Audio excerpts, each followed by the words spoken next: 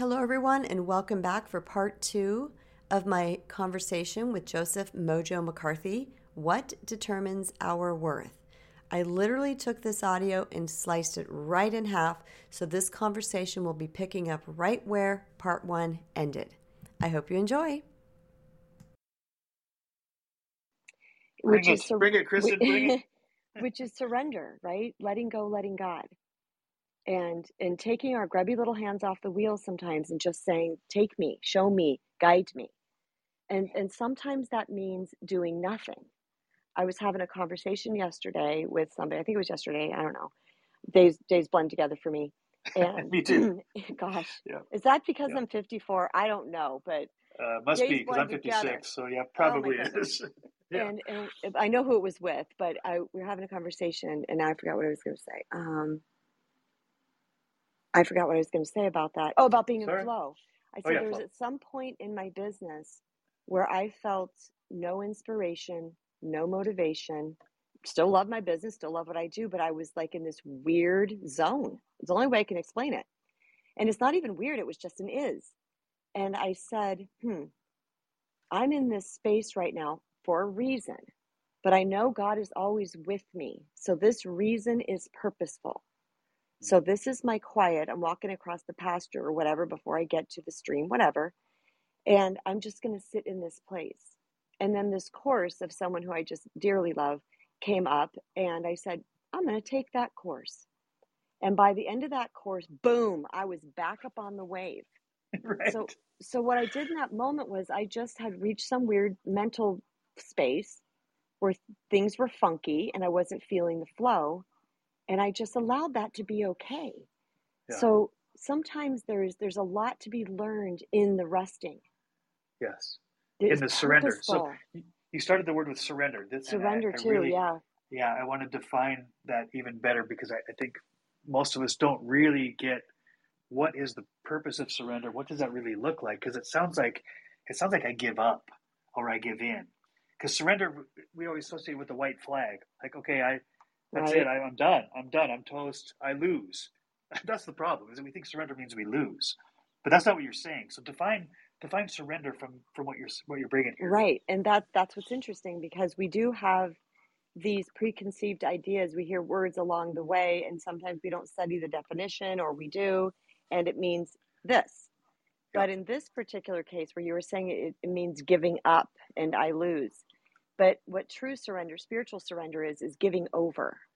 Giving over. Ooh. It's giving over. So glad I asked. I love this. Go. Yeah, it's just. Go. It's just letting go, letting God. Yeah. And I know for me, based on trial and error, being a little tiny baby human, thinking, no, I know better now. No, but I know better now. No, you don't, Kristen. Do you really ever know better? Right. And so I get in that space where I'm like, all right, God, you got to take this. And it depends how crazy my ego and my fear is at that moment. It might take a minute or two to get there, meaning a day or two or a week. Or a But year. the more I practiced it, it became shorter in duration and shorter in duration and shorter in duration. And pretty soon it was like a 5-minute thing. It's like, I'm giving this over.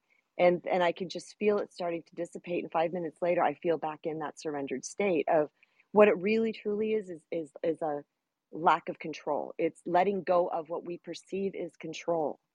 Because we want to control because we have an ego and the ego scares us. So if we do this and say that and do all these things, then we're going to have control of the situation. But what I've noticed in life is when I try to control, I actually lose control. That's right. That's the paradox. So this is really good about how the defining the words is so important because words create worlds in our heads, right? And we create the world that we pay attention to. So you're saying, and I'm agreeing, that surrender is a really important element in this journey, but it's not the surrender of I give up, I lose. It's the surrender that I give over. I give over control. And we're afraid of that because control, if the idea of being out of control sounds like such a negative thing. We're all afraid of being out of control. But we're not. So what we're doing here is what you're saying is we're not out of control. We're giving control to someone who knows better. Yes. We're giving control. The best we're giving life control manager. Yeah. In fact, what we're doing, we're taking control of our control and giving to someone who's a better controller. So it's not out of control. Like, I don't know what's going on. Help me. It is, okay, I see that I'm trying to control this, but I am not the wisest person in the room. I'm not the wisest person in the universe, right? So I can give my control to the person, the controller with the big C, right? So I'm actually in control of giving my control away. I'm giving it over. Surrender, right? Yes. And so two things to that. I've heard an acronym for ego, which is edging God out. And it's a great acronym, because when we are trying to control, we have lost touch. We'll never lose touch with God. It's always inside of us, but we have lost conscious contact with God.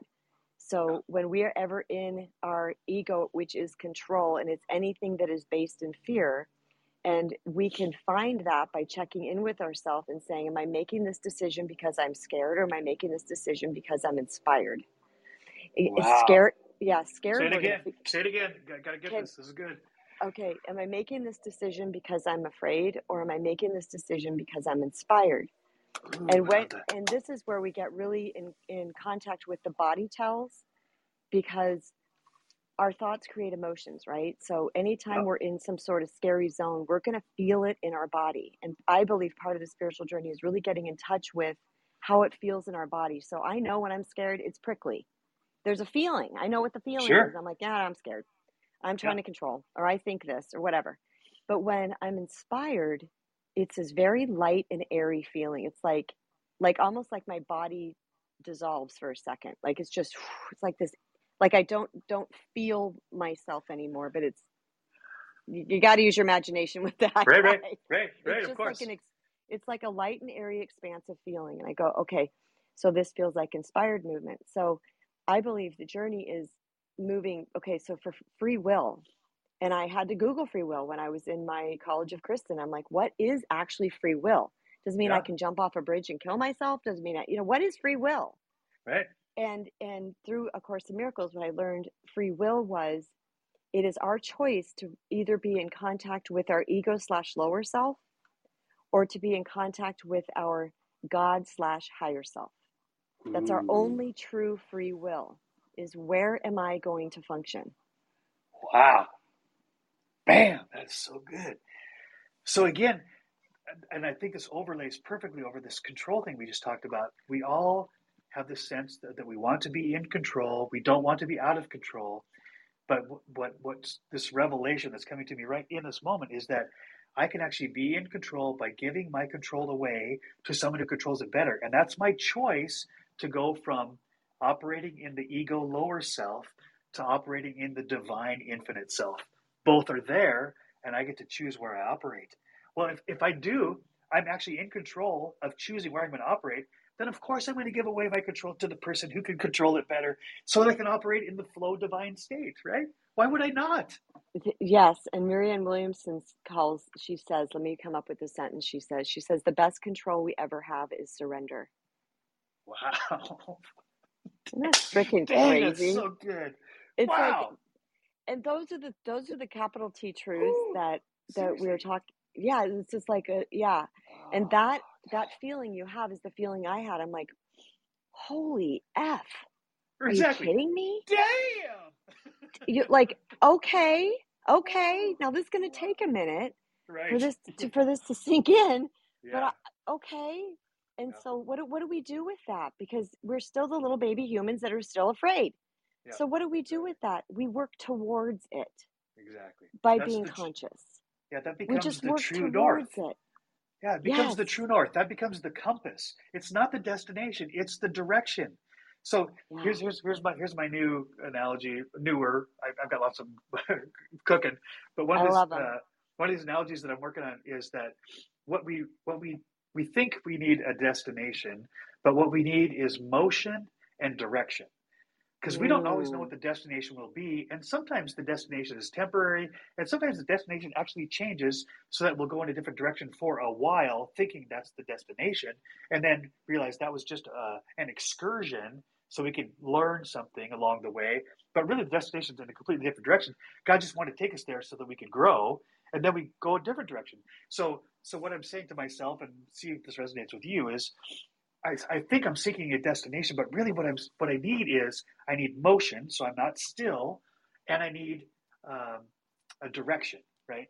It's not the destination, it's the motion and the direction. And these things will shift and they will change. And sometimes it'll be dark and stormy, and sometimes I'll have to anchor. But I have to believe, I got to continue to believe that in the storm, the blue skies are on the other side of those clouds. I'm not going to die. And even if I do die, which it feels like sometimes, right? I feel like I'm going to die. Even in that sensation, those feelings, you're saying, be attuned to your feelings because they're telling you something. But even if I feel like I am going to die, to go to right to the Apostle Paul, he says, if I live, awesome. If I die, even better. Because now I'm freed from the puny little human body that I'm in, and I get to be one with the divine in the full expression of who I am. So there's no losing here, right? Yes. And you know what came up for me when you were saying that? And maybe you know this, I heard it before, but isn't there like a physics law or something that says energy in motion stays in motion? Yeah, it's inertia. So the law of inertia is that an object in motion stays in motion, an object that's still tends to stay still. And it takes a huge amount of force or energy to either get something moving or to get it to stop, right? So it's the law of inertia. Okay, yes. And you know what? I have a note in my phone. Okay. I don't know where I saw this, but I typed it in my notes. And it says, if I stay ready, I don't have to get ready. Ooh, yeah. What the If I heck? stay ready. See, this is the truth that keeps on truthing, right? It's a truth that keeps on truthing. Yes. And something I want to add to that was, sometimes when we're in our darkest of darks, it's keep in mind a baby step forward is okay because it takes a minute sometimes to gain momentum on the journey. It takes a minute. It's okay. And I always want to tell people, you're okay right where you're at. It is purposeful. There's a reason. And what are you learning? And even if you just learned one tiny thing, like, Come back, Kristen. Come back. Mid-sentence. So good.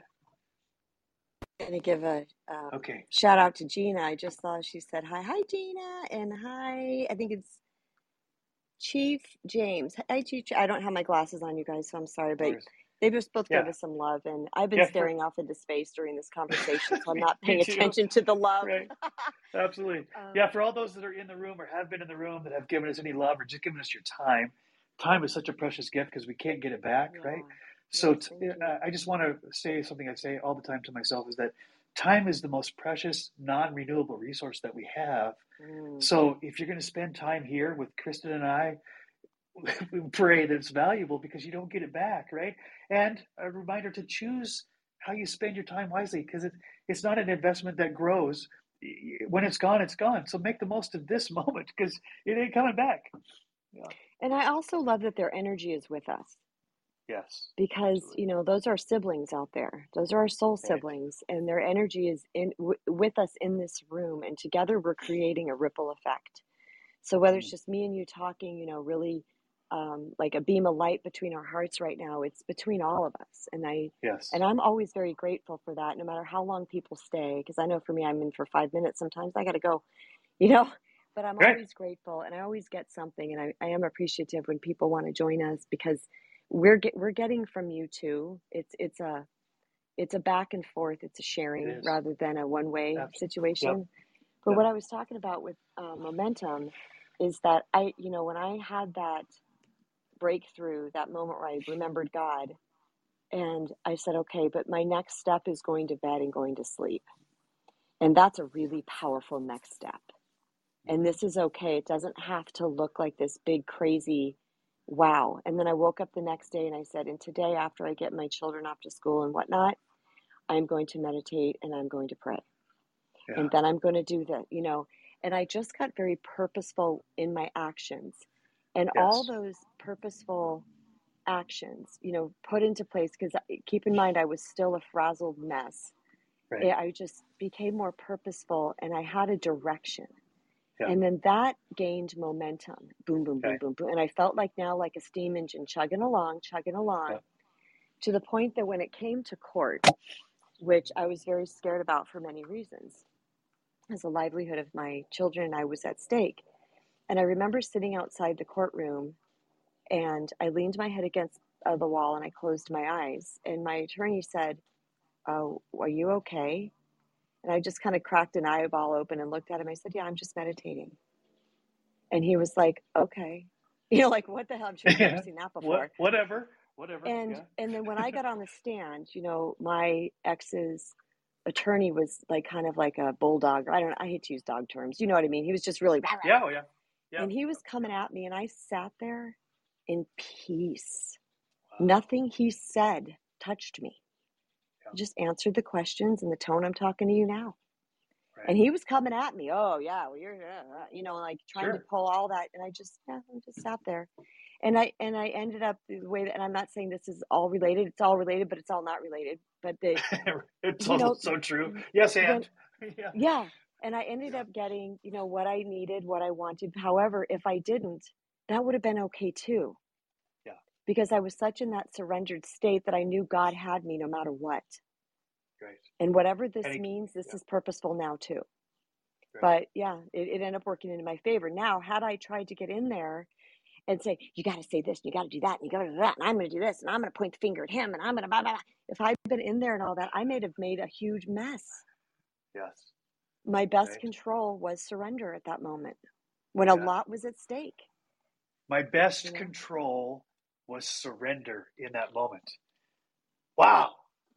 My best control was my surrender in that moment, because you weren't out of control. You chose to give your control to a higher power, to the divine self, right?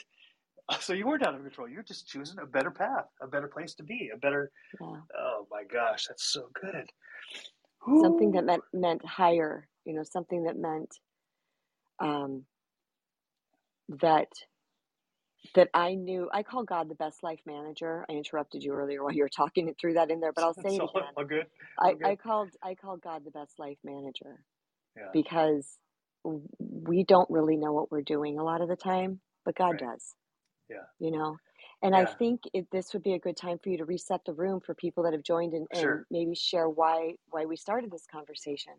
Absolutely. In fact, I'm glad you said that, because I was thinking I need to circle back to your question. How has this profound experience affected me? Oh, yeah, good. Because it continues to affect me. And I talked about how it's affected my view of my past.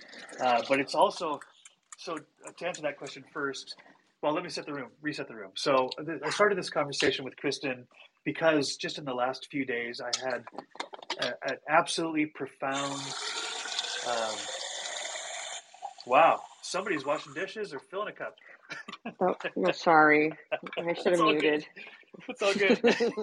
I forgive myself. Absolutely, as you should. And I forgive you as well. So I didn't even take offense by that. I just think it's funny. So to go back to the beginning of this conversation, in the last 3 days, I had this profound actual experience with what I believe is the divine intervention in my life when I was at the end of my ability to fix these never-ending arguments with my wife that were going nowhere and just causing collateral damage.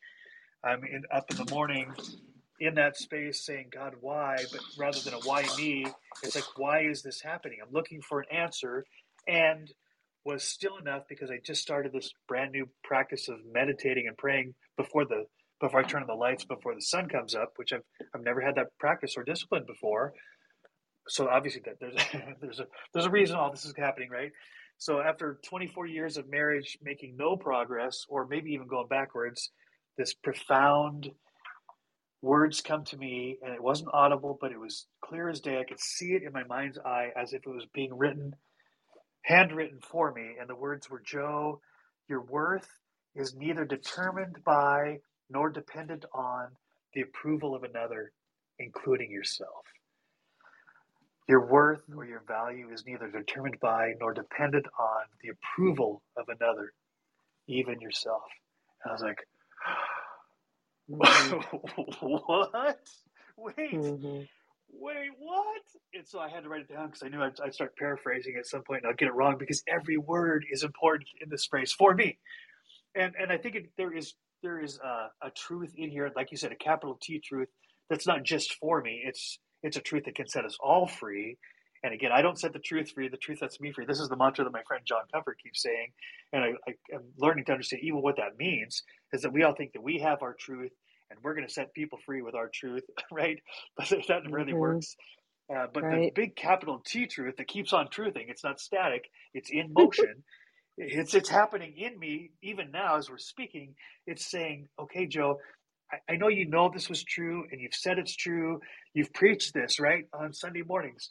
But what you didn't understand is how profound this really is, that I've given away, I haven't made myself worthless because I do believe and have always believed that I'm a child of God and made in his image. So I knew I wasn't worthless, but I've made myself worth less by believing that somebody else's approval had some sort of effect on how valuable I felt about myself. And I was measuring my worth or making myself worth less because of somebody else's disapproval. Whether that was my wife or my stepfather or somebody that either had good intentions or bad intentions, or even myself, these negative self-talk. And God says, none of that matters. I'm like, why? How can that be true? It's just because I love you. I love you with a love. I couldn't love you any more, and I couldn't love you any less. And if you think that makes you invaluable, then you're thinking that you know more than I do. And I'm like, no, I don't. Yeah. No, I don't. I would never say that. No, please understand, God. I'm not saying I know better than you. And he says, well, that's what you're saying to yourself. When you say you're worthless or worth less even, you're saying that you know better than I do. Like, no, am I really? Oh, crap, right? I don't want to do that. I want to think about myself the way you think about me. And this is really great. This is a C.S. Lewis quote that says, true humility isn't thinking less of yourself. It's thinking of yourself less. I'm like, ooh, that's good. That's true humility pretty. Isn't thinking less of yourself, because that's like that false humility and self-loathing and all whatever. That goes down a wrong trail. True humility is thinking of yourself less. I'm about giving and making somebody else's life better, and as a result, mine does as well. And so it's just a matter of focus, right? Whew.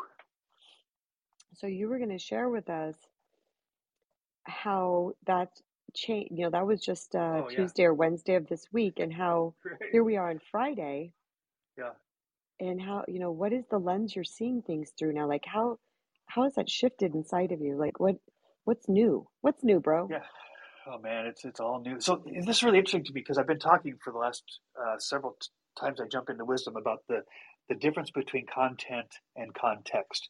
To me, content is the big T truth, where regardless of the shape of the container, water is water. It just happens to take a different shape because of the container that it's in. But the content hasn't changed. The context has. And so sometimes truth doesn't set us free because we're in the wrong context, frame of mind, situation. We're tired, we're hungry, we're angry, we're lonely, whatever that might be. And so we can't absorb the truth. As you said, we're not prepared for it when it comes. But the content is still the content. And so now I'm realizing that none of my circumstances have changed. And to ground this in an actual story. So I feel like that not my direct boss, but his boss doesn't get me at all. He's new in that role. And he actually comes across like he's suspicious of my intent, my motives. Or I don't really understand where does that come from, right? And I know that I can feel this part of me that goes back to that little kid that wants the approval of his stepdad or his coach or his teacher or his band leader, whomever. And if I get it, I feel really good about myself. And if I don't, I start self-loathing. I'm making myself worth less, right? Not worthless, but worth less. And so I have even sensed the shift in these last few days that my boss's perception of me, whether he approves or disapproves, I know that I'm doing my work and I'm doing it really well. And I also know that my value, my intrinsic value, isn't based on what I do anyway, right? Because I'm not a human doing, I'm a human being. My value is based on being, not on doing. And that's a whole other conversation, right? But so I'm getting set free from this disease to please because I need my boss. I've never right? heard it said like that. That's cool. That's an Oprah phrase that she suffered her whole life from this disease to please. And I'm like, oh God, that's so me. Because if I don't please the people whose approval I need, then I feel like I'm sick. Something's wrong with me, right? That's the disease to please. And so the shift has been in the last few days that whether my boss's boss sees the great value that I bring to the organization or not, that doesn't affect my self-worth, my intrinsic value. And so I can be like you on the in front of the judge when you're at trial saying, or the lawyer can bring you all the heat he wants. It doesn't affect me because my worth is not dependent on your approval anymore, right? So yes, my boss's boss could fire me. That would be a really bad outcome because I've got a family to support. But that's not what I'm talking about. What I'm talking about is if I do my job well and he doesn't approve of me or of what I've done or how I've done it, I cannot let that affect my sense of worth and value anymore because that's nothing but destructive. Yes. And I love that you brought the word intrinsic value into the conversation because I actually have a worksheet that I have clients work on sometimes when we're working in this area. Because many of us think our extrinsic value is what matters in the world. How, if we're in shape, or how long our hair is, or how big our biceps are, or how much money we make, or what car we drive. Or how many followers we have. Oh, yeah, the whole follower shtick, right? Yeah. So, but when we can get into what is my true value? What is my true value? And that is, number one, a child of God. Absolutely. And then I take it further for my human clients and I talk about, who are you? Tell me who you are. And they say, I'm kind, I'm loving, I'm gentle, I'm giving, I'm compassionate, I'm generous, I'm I'm like, that's your true value. Right. And I always ask them, like, would you be your best friend? That's the first question I ask them. 100% of the time. In this area, that's the first question I ask them. I say, would you be your best friend? And 100% of the time, without fail, that is across the board, every client I've ever had in all these years said yes. Wow. And I say, why? And they tell me why. And I said, this is who you are. Yes. It's not what you do, your best friend, right? Yes. So right. if you would be your best friend, be your best friend. Wow. Be your own mama, be your own daddy, be your own sibling. Treat yourself the way that. Yes, right. Come back. I lost you, Kristen. Now I have just a sleeping cat, and he's got nothing to say to me. I need Kristen. Thank you, everybody, so much for being here, for spending time with us. We know how precious time is, and this better be valuable for you, or swipe out, right? Swipe left, swipe right. Go someplace where you can get some value. But this is so valuable to me, and this is so awesome. So I want to capitalize on what you were just saying about would I want to be my friend? Yes. So would you be your best friend? Would you be your best friend? Would I be best friend? If the answer is yes, and I can say yes to that, then do it, right? Not would I be your best friend, but be your best friend, right? Yeah. Ooh, that's good. Yeah. How would you treat somebody with those qualities? And the reason why I came up with that, again, I was very spirit-led, very God-led through my College of Kristen. I didn't know what at the frick I was doing. I just said, I'm not doing that anymore. Yeah. And the healing came through spiritual study, which is interesting. I was not reading self-help books on how to not attract bad men or lopsided partners. It did not come like that. It came through my internal spiritual healing. And one of the where this whole thing went down, you've probably heard this story before, is it was like a Wednesday at 2:00. I was standing in my room at the foot of my bed and I said, I remember the words of my ex-husband. He said, you're the common denominator in your two failed marriages. And of course it was meant to hurt me, regardless of the fact that he was a heavy drinker and cheated and all the things. Regardless of that, he's trying to point at me. But those words came back around that Wednesday at 2:00. And I said, am I the common denominator? I actually asked myself. Yeah. And my answer was yes. Because I am the common denominator in all these situations. So why is that? And then I went back through and I looked at all the times that I treated myself the way I was treated. I'll just, in short, I'll say disrespected and dishonored. Sure. And I said, okay, where did you do this to you? And I listed all those things. And then the next thing that came into my head was, would you be your best friend? And I said, well, yeah, I would totally be my best friend. And by now I'm sitting at the foot of my bed. And I go, yes, I would. And then the next question was, why? And I'm like, well, and I listed the list. And then the next thing was, well, then do that. And so that was all God, I didn't sit there and this was a weird ass moment in the middle of the day. Right. In the middle of the week. Right. And it was a moment that shifted my life forever. Yeah. But what happened was I got really curious. I said, this mean person told me I was the common denominator. Is it true? Is there something to this? And I think it's important for us as little baby humans to ask us the truth and the not truth of things, because in this particular case it was. So the words meant to harm me were actually the words that started to heal me. However, there are times in my life where people say to me, you're this, you're that, you're the other thing. And I stop and I go, is it true? Is it true? Right. Because and if why? it is, I want to own it. Yeah. But if it's not, I'm not going to own it. Sure. And there's been many times along the path where I'm like, yes, no, yes, yes, no, no, no, yes. Right. Because when we get in really conscious contact with who we are, and we are willing to ask ourselves these questions, and we really put it through the filter of our God self, our higher self, we are led.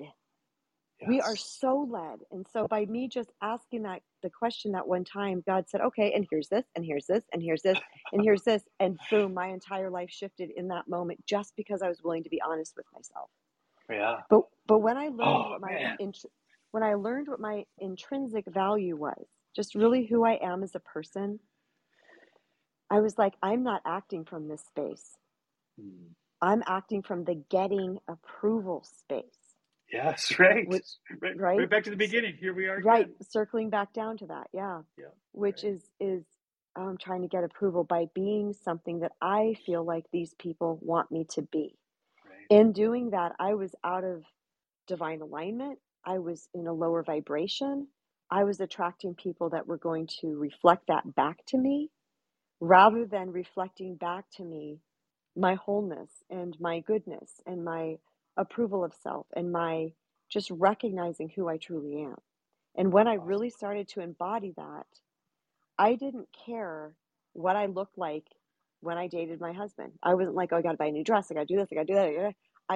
He showed up at the house with my parents' house. I'm in my daughter's pajama bottoms with a ponytail because I didn't care. I was not going to sell another false front to another person based on approval. Right. You're not going to pretend anymore. You're not going to pretend. You're done pretending. Which I didn't know that I was doing, and we don't know, right?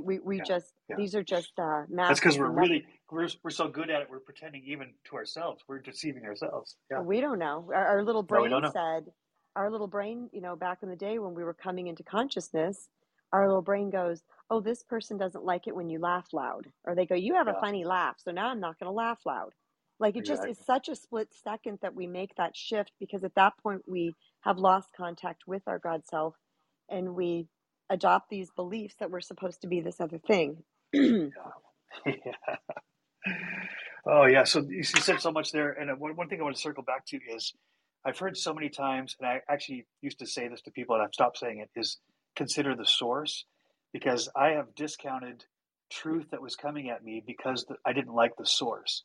I thought that they had the wrong intentions. So you just gave this great example that a mean-spirited person who wanted to harm you actually delivered you a gift unintentionally by telling you the truth. But I would have, especially in my little baby human progression, I would have discounted the truth out of hand because of the source. And so this whole, what I thought was wise, consider the source, because if the truth doesn't, or because if it doesn't come from a reliable or a compassionate or an empathetic or a voice that I believe in, then it can't be true. Well, that you're saying that's not true either. That's a false narrative, because the truth can come from anywhere, and quite honestly, the truth comes from God. So that's the big T, truth, right? And there's this great story in the Bible where this guy Balaam, is disobeying God, and so God speaks to him right through his donkey, right? So I can't imagine what that was like. That had to be totally surreal, where his donkey starts talking to him and to get his attention. God can speak through anything, which, well, that you know, just tells us that God can speak through an ass. Exactly. And he did that for you. He spoke through an ass, a guy who had only ill intentions. And this again illuminates a scripture that I've quoted many times, that what the enemy intends for evil, God can turn it for good. So it comes from your enemy, but if it's truth, it can still set you free. And I'm like, okay, consider the source thing. I got to reevaluate that whole thing, because the truth can come from my enemy. It can come from my ass, but the truth is still the truth, right? Yes. But we don't need to own what's not ours, period. Yeah. So, you know, this is that return to self I was talking about earlier. My ear pod died, so if I sound different, that's because now I'm on the speaker. Okay. Sounds good.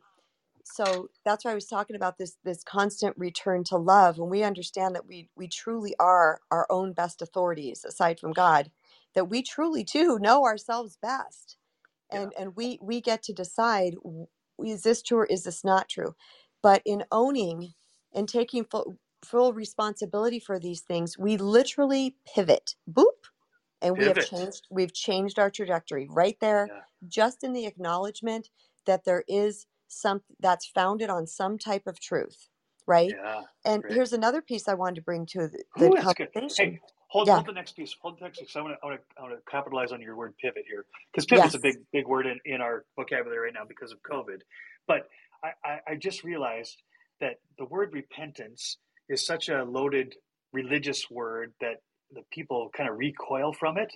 But really, repentance at its core means pivot, right? So it does? I didn't know that. Yeah, it just means turn and go the other direction. That's all repentance means. It just means change direction.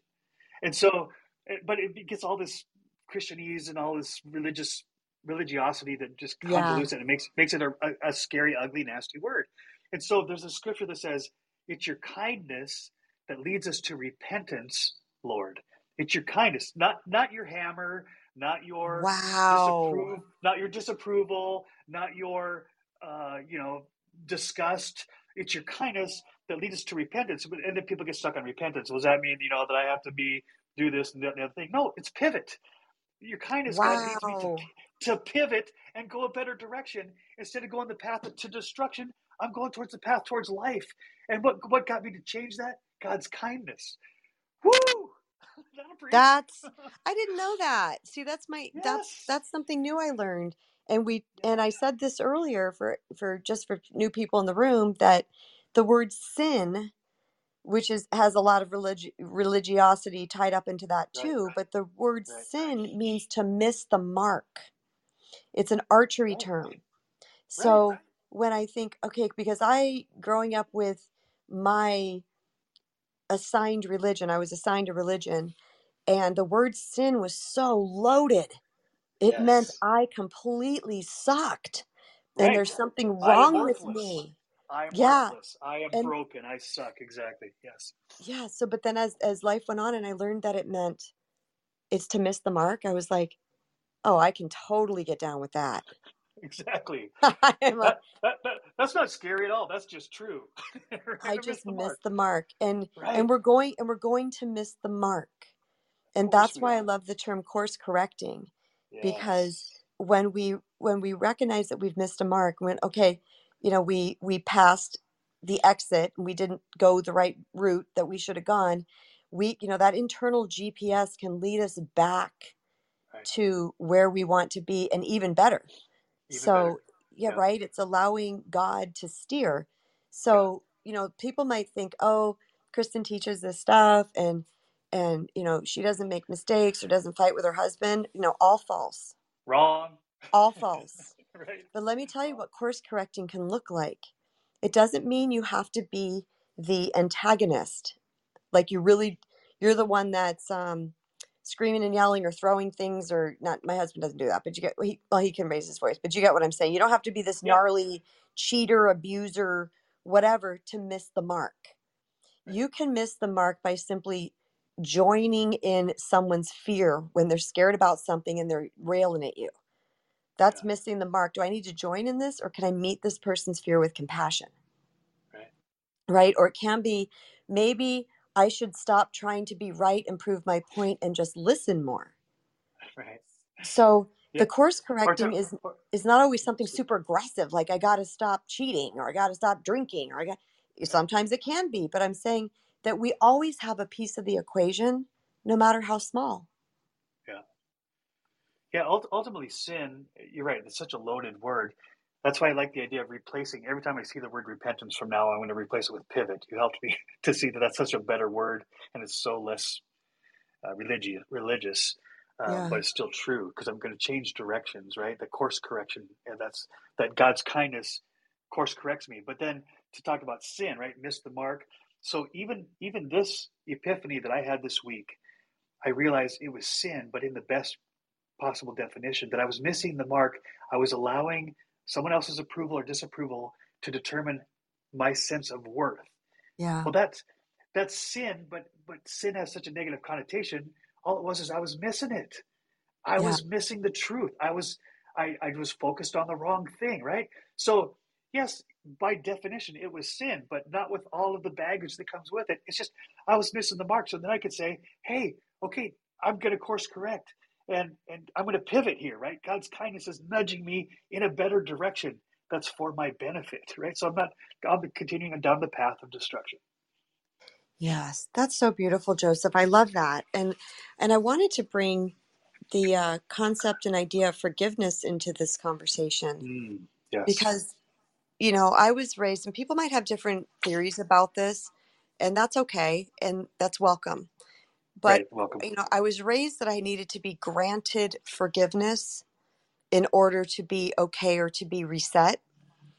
And as I grew and, learned more and what have you, what I learned is taking us back to this unconditional love that we're talking about of God is, and I won't word this well, but there is no forgiveness to be granted because maybe you can help me out because it's already there. God already knows. Like there's not like, let me grant you forgiveness because it's already embodied in the unconditional love. Right. So I'm going to be very specific on this one, and some people will discount what I have to say because I am. But to me, that is exactly why Jesus died and rose again. So he canceled the power of sin, or all the times that we missed the mark. He paid the price so that we could pivot, so that we could have these divine moments, so that we could have the control to give my control away and operate in my divine self. So the forgiveness happened, but it didn't happen in me in now. It's already done for time and eternity. The forgiveness is, like you said, you are right. The forgiveness, there's nothing left to forgive because it's already been forgiven. But it's not like localized in me and my bad decision in this moment. It just is because that's what God has done. He already did it. It's paid. So this is where grace really gets it gets misinterpreted because we tend to think, and sometimes we're even taught, unfortunately, that we got to clean ourselves up before God would love us or forgive us. That's completely backwards. Yeah. That's like saying, I got to gut the fish before I catch it. Right? Yeah. It makes no sense at all. And so that's what unconditional love is. Unconditional means there's no conditions, and we put all Yes. these conditions on it. We say, Yeah. well, God would forgive me if. Well, once you use the word if, it's not unconditional love anymore. It's a transaction. It's commerce, right? If you do this, I'll Yes. do that. If you love me first, I'll love you back. No, the Bible makes it really clear. We love him because he first loved us. Yeah. Not because we got it right, not because we asked even forgiveness. He already did that. He Yeah. already loves us unconditional. There is no condition. No Unconditional condition. love. It's either unconditional or it's not, people, right? I'm talking to myself. It's either unconditional love or it's not. Right? Grace means it's already done. It's already paid. There, like you said, there is nothing to forgive. Well, certainly there was, but it's done. It's now unconditional. The condition has been met. The condition that still remains is that we're judging ourselves for said offense. Yes. Right. So I know when I do something, I do talk to God about it, and I do actually say the words "forgive me," but I'm already forgiven. Right. I do say that because to me, that's really embodying the mistake. And I'm like, okay, I'm like getting in touch with God by saying that. Do I need do I feel like I'm going to be granted with a wand? You're forgiven. No, right. I don't. But I do, Right. I do have that practice because that's one of my practices from my upbringing that stuck, that still feels okay to me. Okay. Because it's just part of my process. But I immediately turn it towards self and I forgive me. Yeah.